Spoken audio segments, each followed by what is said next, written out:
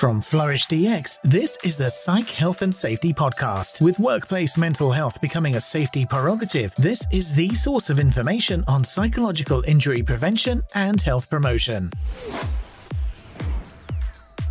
Hi, and welcome to the Psych Health and Safety Podcast. My name is Joelle Mitchell, and I'm one of the hosts of the show. The aim of the podcast is to rapidly introduce the knowledge and application of psychological health and safety in workplaces worldwide. To help with this, we have regular guests from around the world who are leading the way in this important area. Before I introduce our guest and topic for the day, allow me to introduce my co-host, Dr. Alicia Pappas. How are you today, Alicia? Joelle, I'm well, thank you. I'm dialing in from Queensland this time, not my usual Melbourne. I've just come up to the Gold Coast for a few days, so you can probably notice my background's a bit different, but it's nice and sunny here, so a nice change from freezing Melbourne. Very nice. Nice to have a little... so you're having a bit of a staycation there, aren't you? You're house sitting for friends?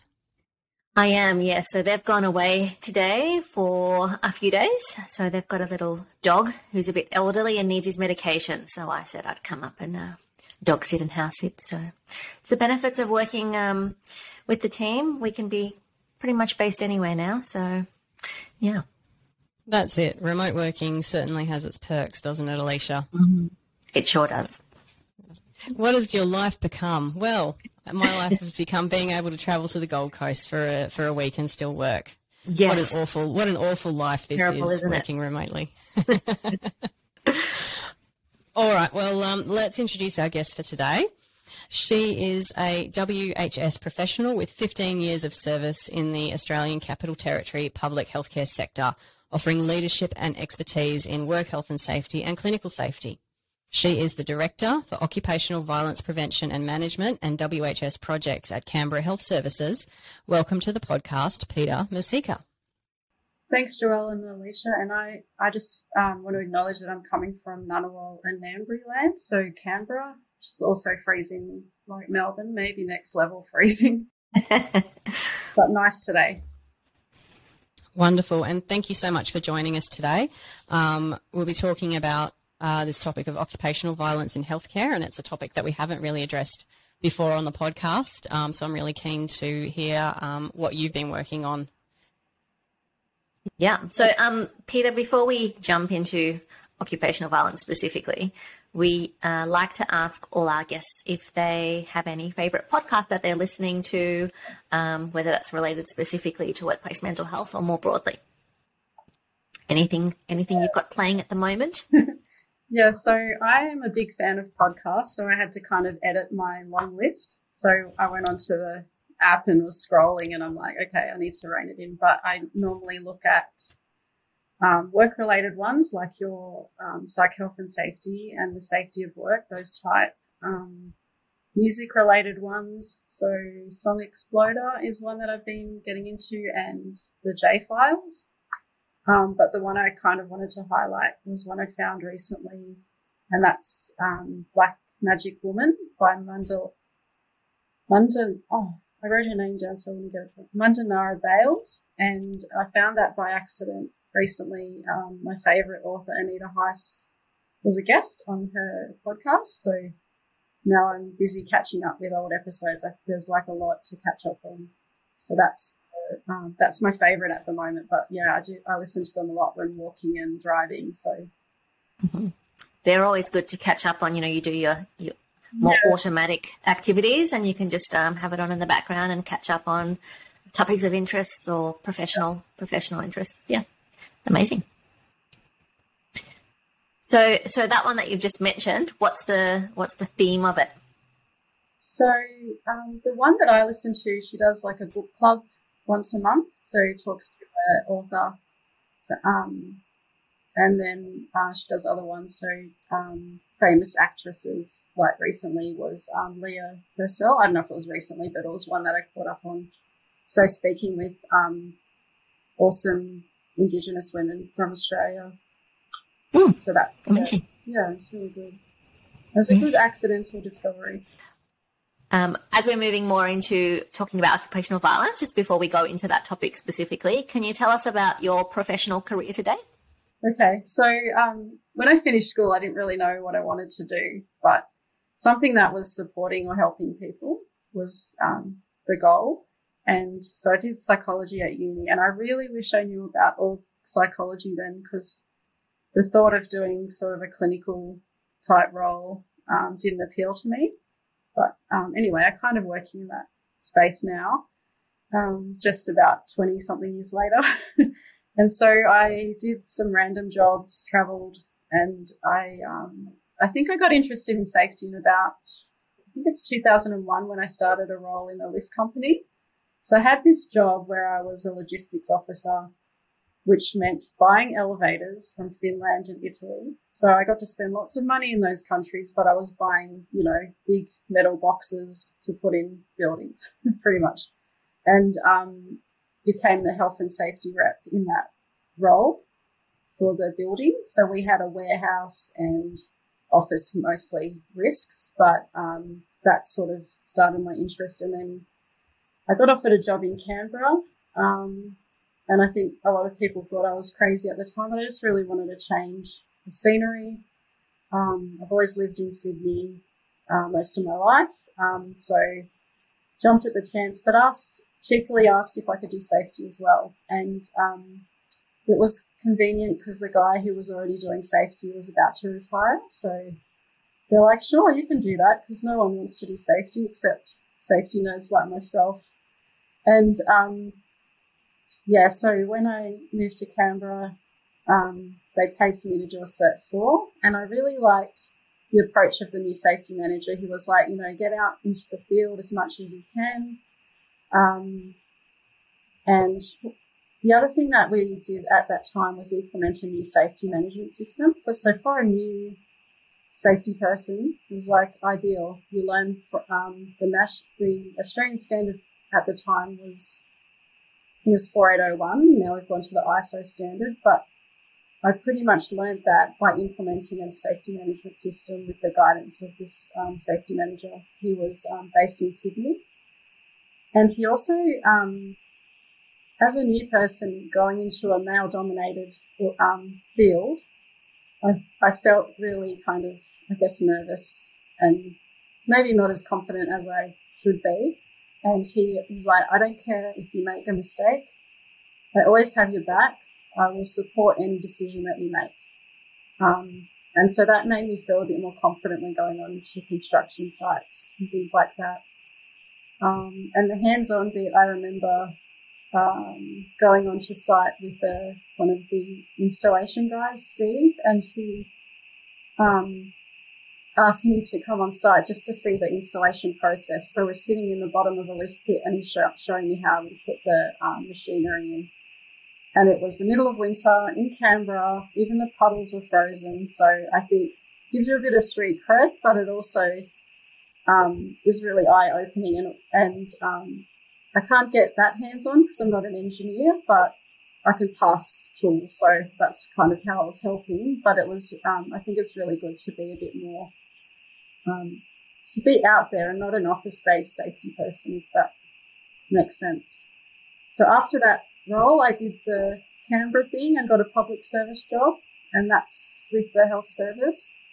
And so that was late 2007. So that's about 15 years. And in the middle, I did a quality and safety role with mental health. And that gave me a bit more information about how a health service works, what the patient safety issues are. So not just mental health, there's obviously suicide and self-harm, and then the violence risk, but there's also medication safety, falls, pressure injuries. So, it's quite extraordinary how broad it is in a health service. So that's why I think I like that. I like that kind of role because no 2 days are the same. That's a very cliche thing to say, but the broad range of safety hazards plus the patient safety stuff on top of that is just phenomenal what staff manage on a day-to-day basis.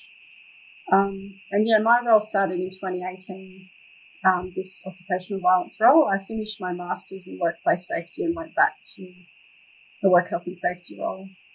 So it was quite good timing. Amazing. So you've been there for quite a while, and your role has evolved since you've been there. And yeah, you're right. It's depending on what organisational context you work in, there'll be different hazards presenting themselves, and the space you work in. Obviously, there's a broad range. Yeah. So let's talk a bit more then about your current role. So Director, Occupational Violence Prevention and Management at Canberra Health Services. Can you tell us what that role involves? Sure. So 2018, I went back to Work Health and Safety and started just to I let my manager know at the time that I was interested in this issue. And so I did some work as a senior safety advisor with the data collection and getting the back of house right in our Work Health and Safety team. And the role commenced in late 2018. It involves a strategic piece, which is the occupational violence strategy, policy and procedure type work, and then the operational stuff that a normal work health and safety person would do, risk assessments, incident investigations, and support for managers and staff, and then the normal government business such as briefs, questions on notice, that kind of stuff. And then I guess it's probably a newish term that I've heard, but internal consultancy type role as well, which I really enjoy. It's more working with a team that has a complex issue with occupational violence and coming up with strategies or brainstorming or but working as a team to help resolve the issue. And I've got to be mindful about confidentiality and sharing examples. So I'll just do generic type ones, but I've been working with teams before where I've done a presentation about what sort of procedures we can implement for this team. And then at the end, we'll do a bit of a brainstorm about a particular case. And it might be a patient that has complex comorbidities, and sometimes they display behaviours of concern and then we sort of work towards having a strategy or a few strategies in place to make sure that staff are safe and that the patient is receiving their care as well.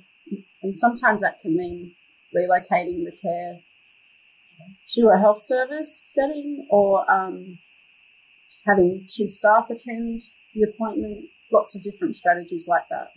I've got a long list of controls that we can implement. So yeah, it's done case by case. So you're presented with when you understand that there is an occupational violence risk there, then you can work with whoever's at risk to come up with an effective strategy to deal with that. Yeah, exactly. And it's very different in an inpatient setting, a rehab setting, community health centre setting, and then a home setting, and we have services in the correctional facilities. So yeah, so it's quite broad, and I think that's the challenge that I like, and it's quite nice to be able to come up with some kind of plan. And obviously it's quite difficult to balance patient care and staff safety, so yeah, we have to get creative sometimes. Yeah. Mm-hmm. So we talk a lot about psychosocial hazards on the podcast. So occupational violence is obviously, we've just talked about, it can be a safety issue for your staff. Can you explain how it's actually a psychosocial hazard, what that means? Sure. So I think with occupational violence, and if it's okay, I'll just say OV because I'm going to be talking a lot next half an hour. But when we have an OV incident, staff, visitors, family, a lot of people are impacted, the organisation. And I kind of split it up into, I think, 4 categories. So we have that direct contact, where the person may be physically injured, and that impacts their life and their family, it can mean that they no longer can do the role that they trained for, which also obviously has quite an impact on the person. And then you can have that cumulative impact over time. So staff have been exposed to repeated low-level aggression, rude comments, racist comments, sexist comments. There's a whole range of types of verbal aggression that may occur, threats. And so that cumulative effect over time can impact people differently. So some people might have, a month or two of that and can't cope, and then others many years. So then we have witnessing the OV. So a common scenario, well, not that common, thankfully, but a scenario of domestic or family violence spilling over into the health service. And staff will witness that impact on their patient, for example, might be experiencing domestic violence, and the perpetrator comes into the health setting. And that can be also distressing, noting that people in the health service have their own lived experience, potentially, of trauma, previous OV incidents, domestic violence. It's quite, quite complex issue. And then the last one, which I think sometimes gets forgotten about, is vicarious trauma. So people like myself reading incidents on a daily basis that occur to our colleagues, and making sure you have strategies in place to manage that. And then there's support staff that may read type notes for a medical officer, for example, or read case notes when they're scanning it in. And there's also a lot of support staff that would witness this type of incident occurring: cleaning, food services, security, wards persons. Yeah, so I think that is probably a very long answer, but it shows how it can impact in many different ways that I think people might not be aware of. Yeah, I think, you've just highlighted some of the examples of occupational violence in a healthcare setting and how they, affect workers directly or indirectly. Yeah. Mm. Yeah, and it's it's a very complex issue, I guess, and it does, there's lots of different effects and interactions with those individual factors as well, that, what people can cope with and their own histories and how those different things interact. So, it's definitely a complex issue to be dealing with. So Canberra Health Services actually published an OV strategy in 2019, and you were involved with that. Can you take us through some of the drivers behind why that decision was made to develop that strategy? Sure. So in the Work Health and Safety team, we had started working on this issue by, like I mentioned earlier, tidying up the data. And what we did notice was that once it was classified correctly and in a standardised way, there's an increase in the issue across the organisation that was reported. It's very commonly underreported. And so we have that, and then we conducted a workshop to do a risk assessment, and that included a lot of stakeholders across the organisation. And that risk was identified as high, which is probably obvious to most people, but when you have it documented and what our current controls are in place, and I think it highlights that we need to do something about it. And then around the same time, we had a new CEO who was very passionate about this and provided funding for consultancy to develop a strategy, and did a call out for staff who were interested in being in the working group. So we included those stakeholders for the risk assessment, but we also had external stakeholders, so unions, WorkSafe, carer and consumer reps involved in that working group as well, because it's not just a staff issue. Yes, they were the drivers, and then having that executive sponsorship was very key to getting it going. So you basically just outlined a few of the steps that were taken to create the strategy, overall. So it all started with, you had some internal data you mentioned. What was the nature of that data to begin with? Oh, so the data, you said the data was kind of coded, and then you conducted a risk assessment after that, the nature of that original data. So the data indicated that over time we were having an increase in physical and verbal aggression towards staff, but physical is the one that's reported more commonly. As soon as somebody touches you, most people will report an incident, although they still don't sometimes, just because of busyness or, seeing it as part of the job. So I guess, which is one of the reasons why we have a strategy to raise awareness about this safety issue. And then the other thing that we noted was included in the data were things, were examples that were quite, that helped us define the issue, I guess, is what I'm trying to say. So we used that information to develop fact sheets for staff to give examples of what staff were experiencing. So being spat on, hit, kicked, punched, head-butted, I saw, tripped over, pushed, things thrown at them. And so that, obviously we need to do something about that. That's not okay for staff to experience that, but also we have to include consumer and carer voices in that, because it's not just an us and them issue, if that makes sense. Mm-hmm, mm-hmm. Yeah, okay. So you had some, I suppose, incident data that raised some flags around, this is quite a widespread problem across the service.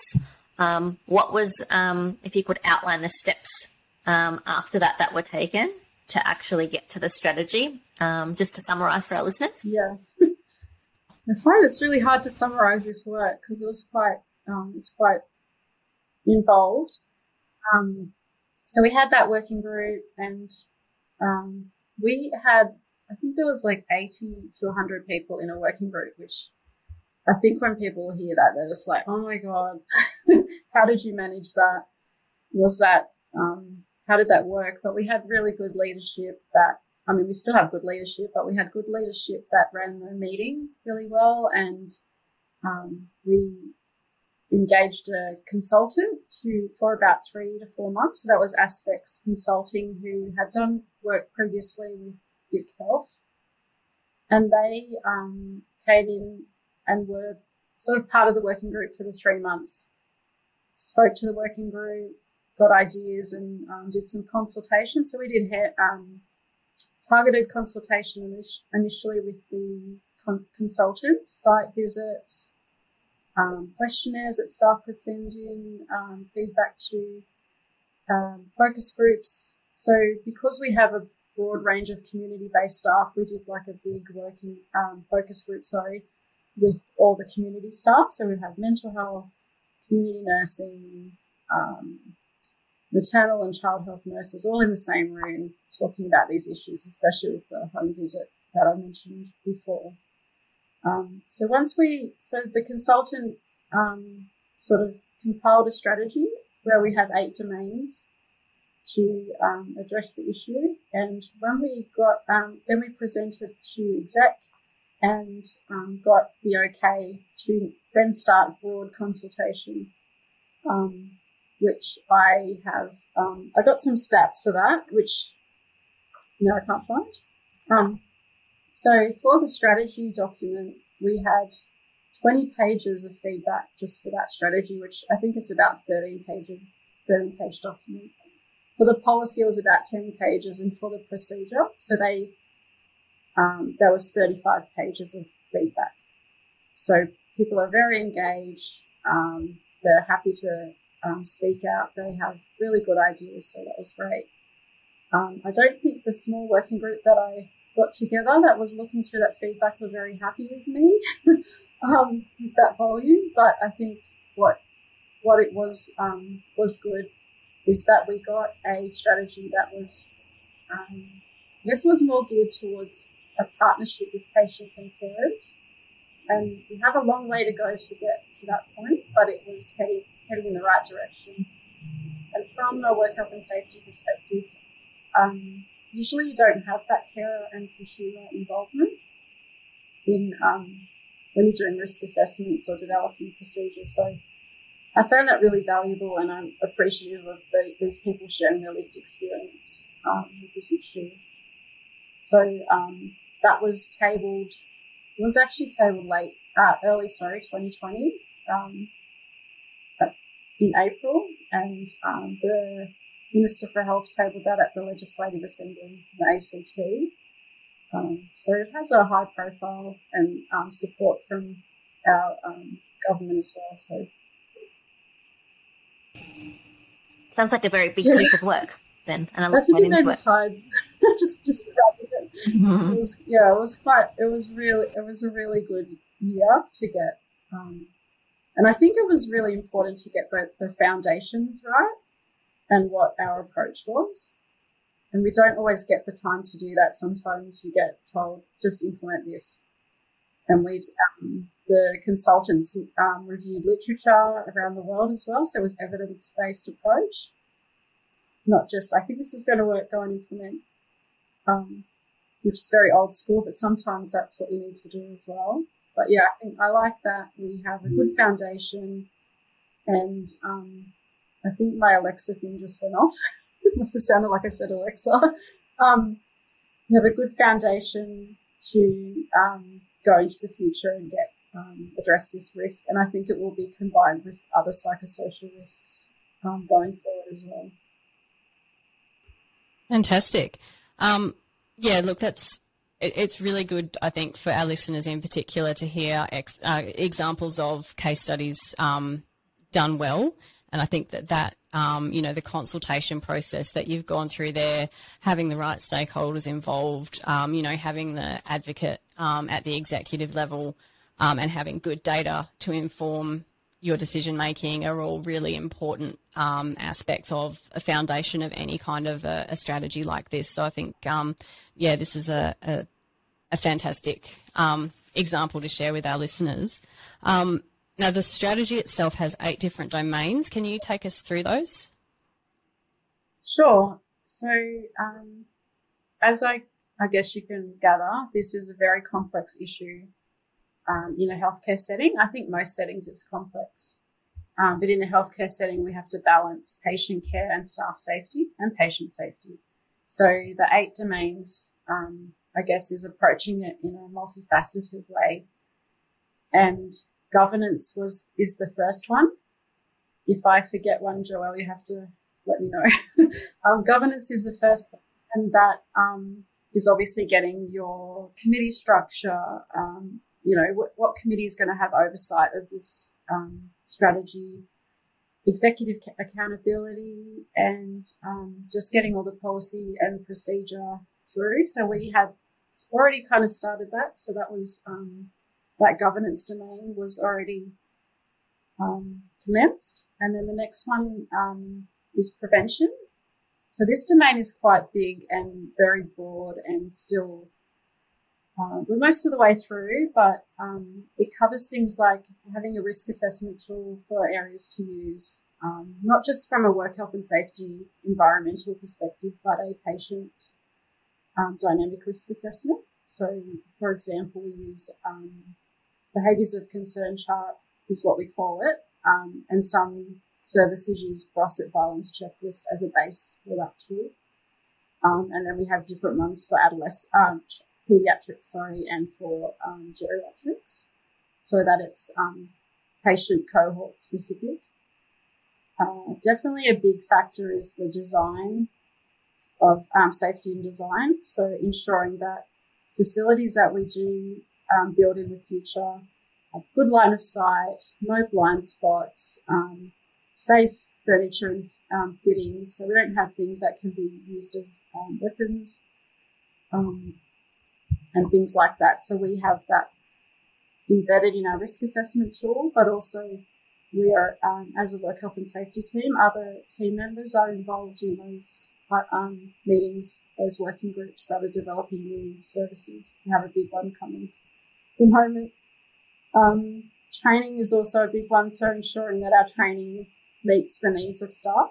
And I'll talk a bit more about that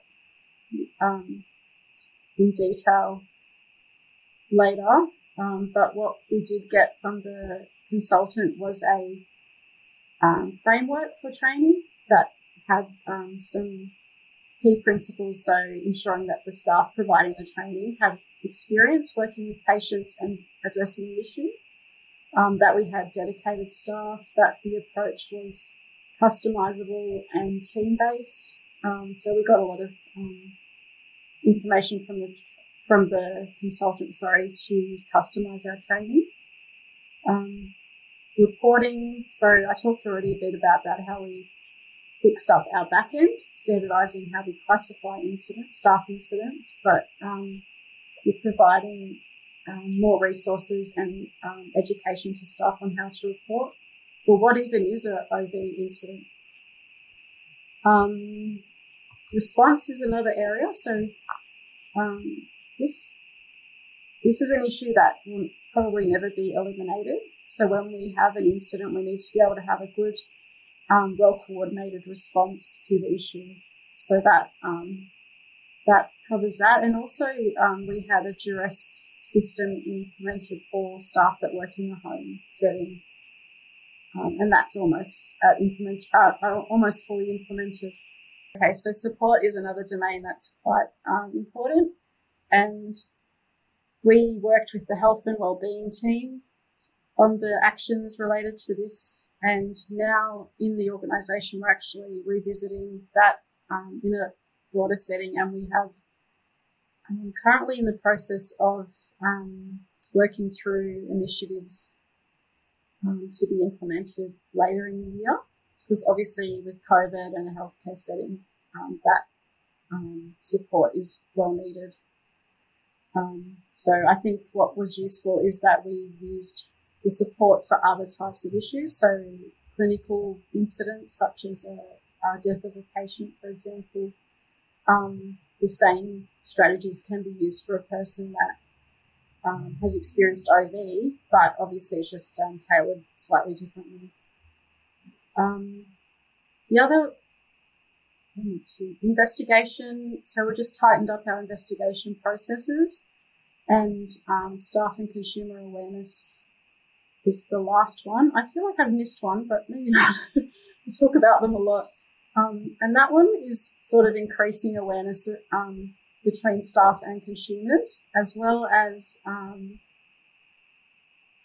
detailing the mutual expectations or behaviour expectations of both. So we know that the behaviour of not just patients but staff can sometimes lead to an OV-type incident or escalation of behaviour. I have a visitor. Oh, we've got a cat on the screen. It's distracting you. It's a cat's job, isn't it? Just to come and interrupt. Yeah. So, yeah, look, I think that's a really comprehensive strategy that you've taken us through there, Peter, and I really like that you've covered sort of the full spectrum of different areas that you really need to think about in this type of an intervention or a strategy. And including looking at things like consumer awareness as well as staff. So you're not just focusing on your staff, but you're actually looking at, what is the role of the consumer in this situation as well. So I think that's really comprehensive. So I was just thinking as you were talking too, because you kind of said, we started this in 2019, we kind of implemented some things from what was finalised early 2020, and now we're maybe 2.5 years in. What are the most successful initiatives that have come from the strategy since that time, the last 2 years or so? I think it's a little bit early to say, because a lot of the things are only just implemented or final stages, like the training and the duress system, for example. But I think the visibility of the issue, the risk across the organisation has increased. We went from it not, people not really knowing what it, except for those high risk locations, people not really knowing that it was an issue for them as well, to it being talked about in every safety committee or team meeting. And then the increase in incident reporting. So we've noticed that there's a higher number of verbal incidents being reported. And that was not what we were seeing in 2018 or 19. You would have, and obviously if there's a physical incident, you'd expect that verbal would be higher. So I think that underreporting is being addressed. Still got a long way to go, but I think that is a really good reflection on the staff, taking it on, considering what they've been going through with COVID as well. And then we had implemented a poster campaign that was really well received by staff, called Respect Our Staff, and that was a humanistic approach to OV instead of having our poster campaign with aggressive images of what the behaviours that we don't want to see. So I thought that was a really good way to increase visibility. And then I think the involvement in the engagement of staff. So I haven't really got specific initiatives that I think are successes, but what's come out of it, I think, is a success. So engagement of staff in risk assessments has been wonderful. I've been working with, I think personally I've done about 50, and that includes reviewing risk assessments for previous, for high risk, teams.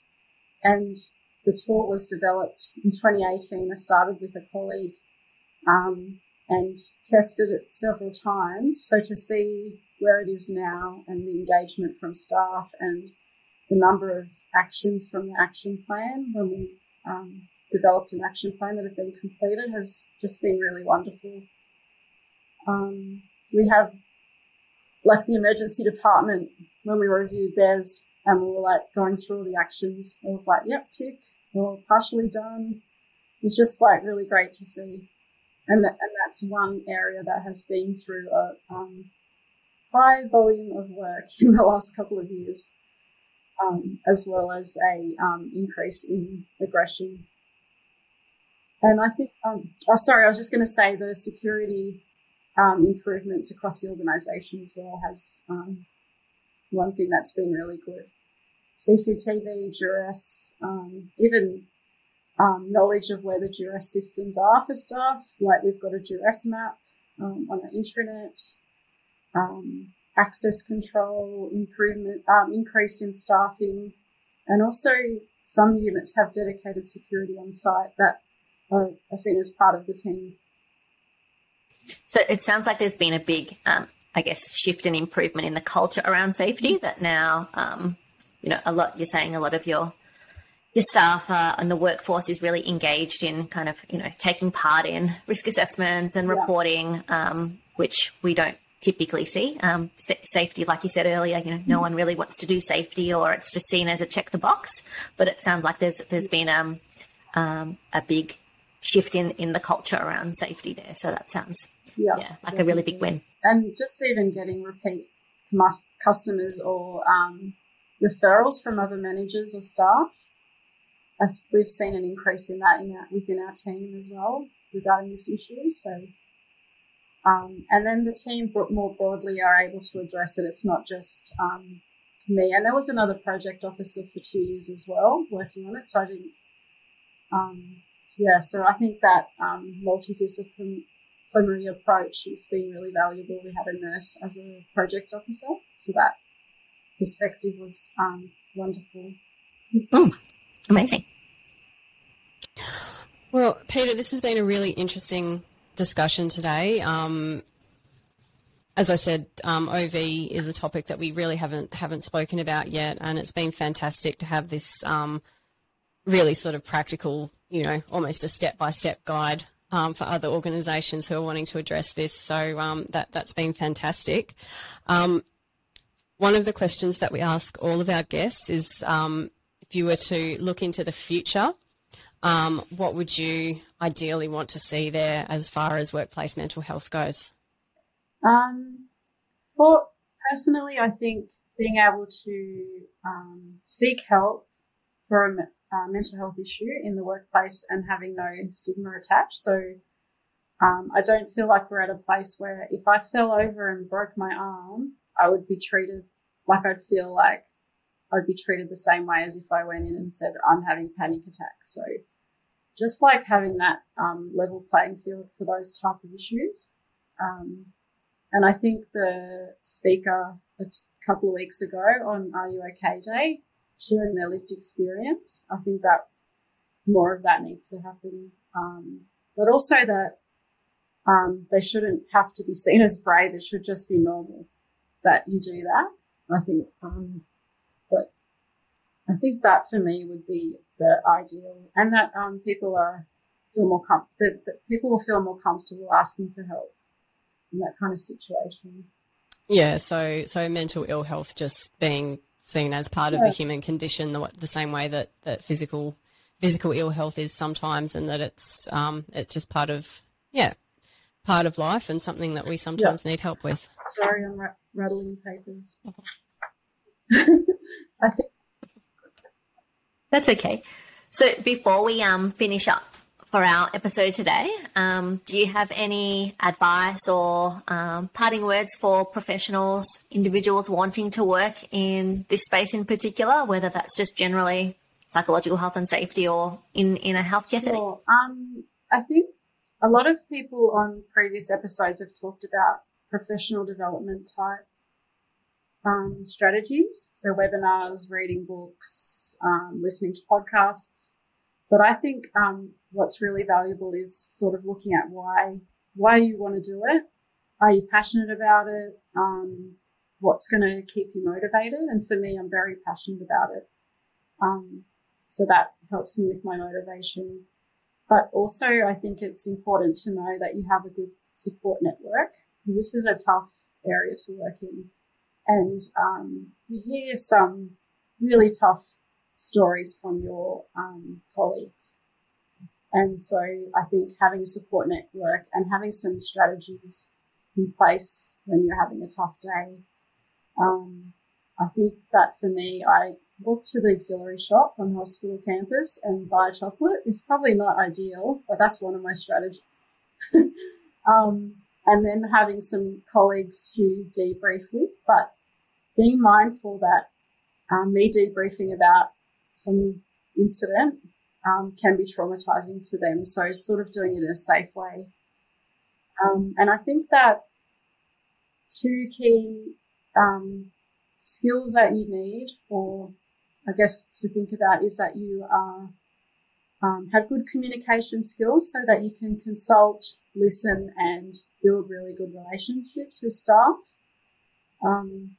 And that because they're the expert in that area of work, and as a work health and safety professional, maybe wellbeing practitioner, psychologist, we are in a role to support them to do a safe job or feel supported at work. So I think we need to really have good communication skills, but listening is definitely key in that role. Yeah, and so the last bit I wanted to mention was that this is a role that and an area that you can't address on your own as a work health and safety professional, or whichever angle that you're addressing it. You need to work with other professionals. So for me, I work with security and liaise with clinical staff, and sometimes I have called on expertise. So I have a friend who is a forensic psychiatrist that teaches at the uni. So I might call on her if I'm really stuck. And so I think it's a multidisciplinary approach. And there's also external stakeholders that can provide advice. So I think that's the advice that I would give. Fantastic. Well, Peter, thank you so much for your time today and for sharing all of that wisdom and insight from what you've been working so hard on over the last few years.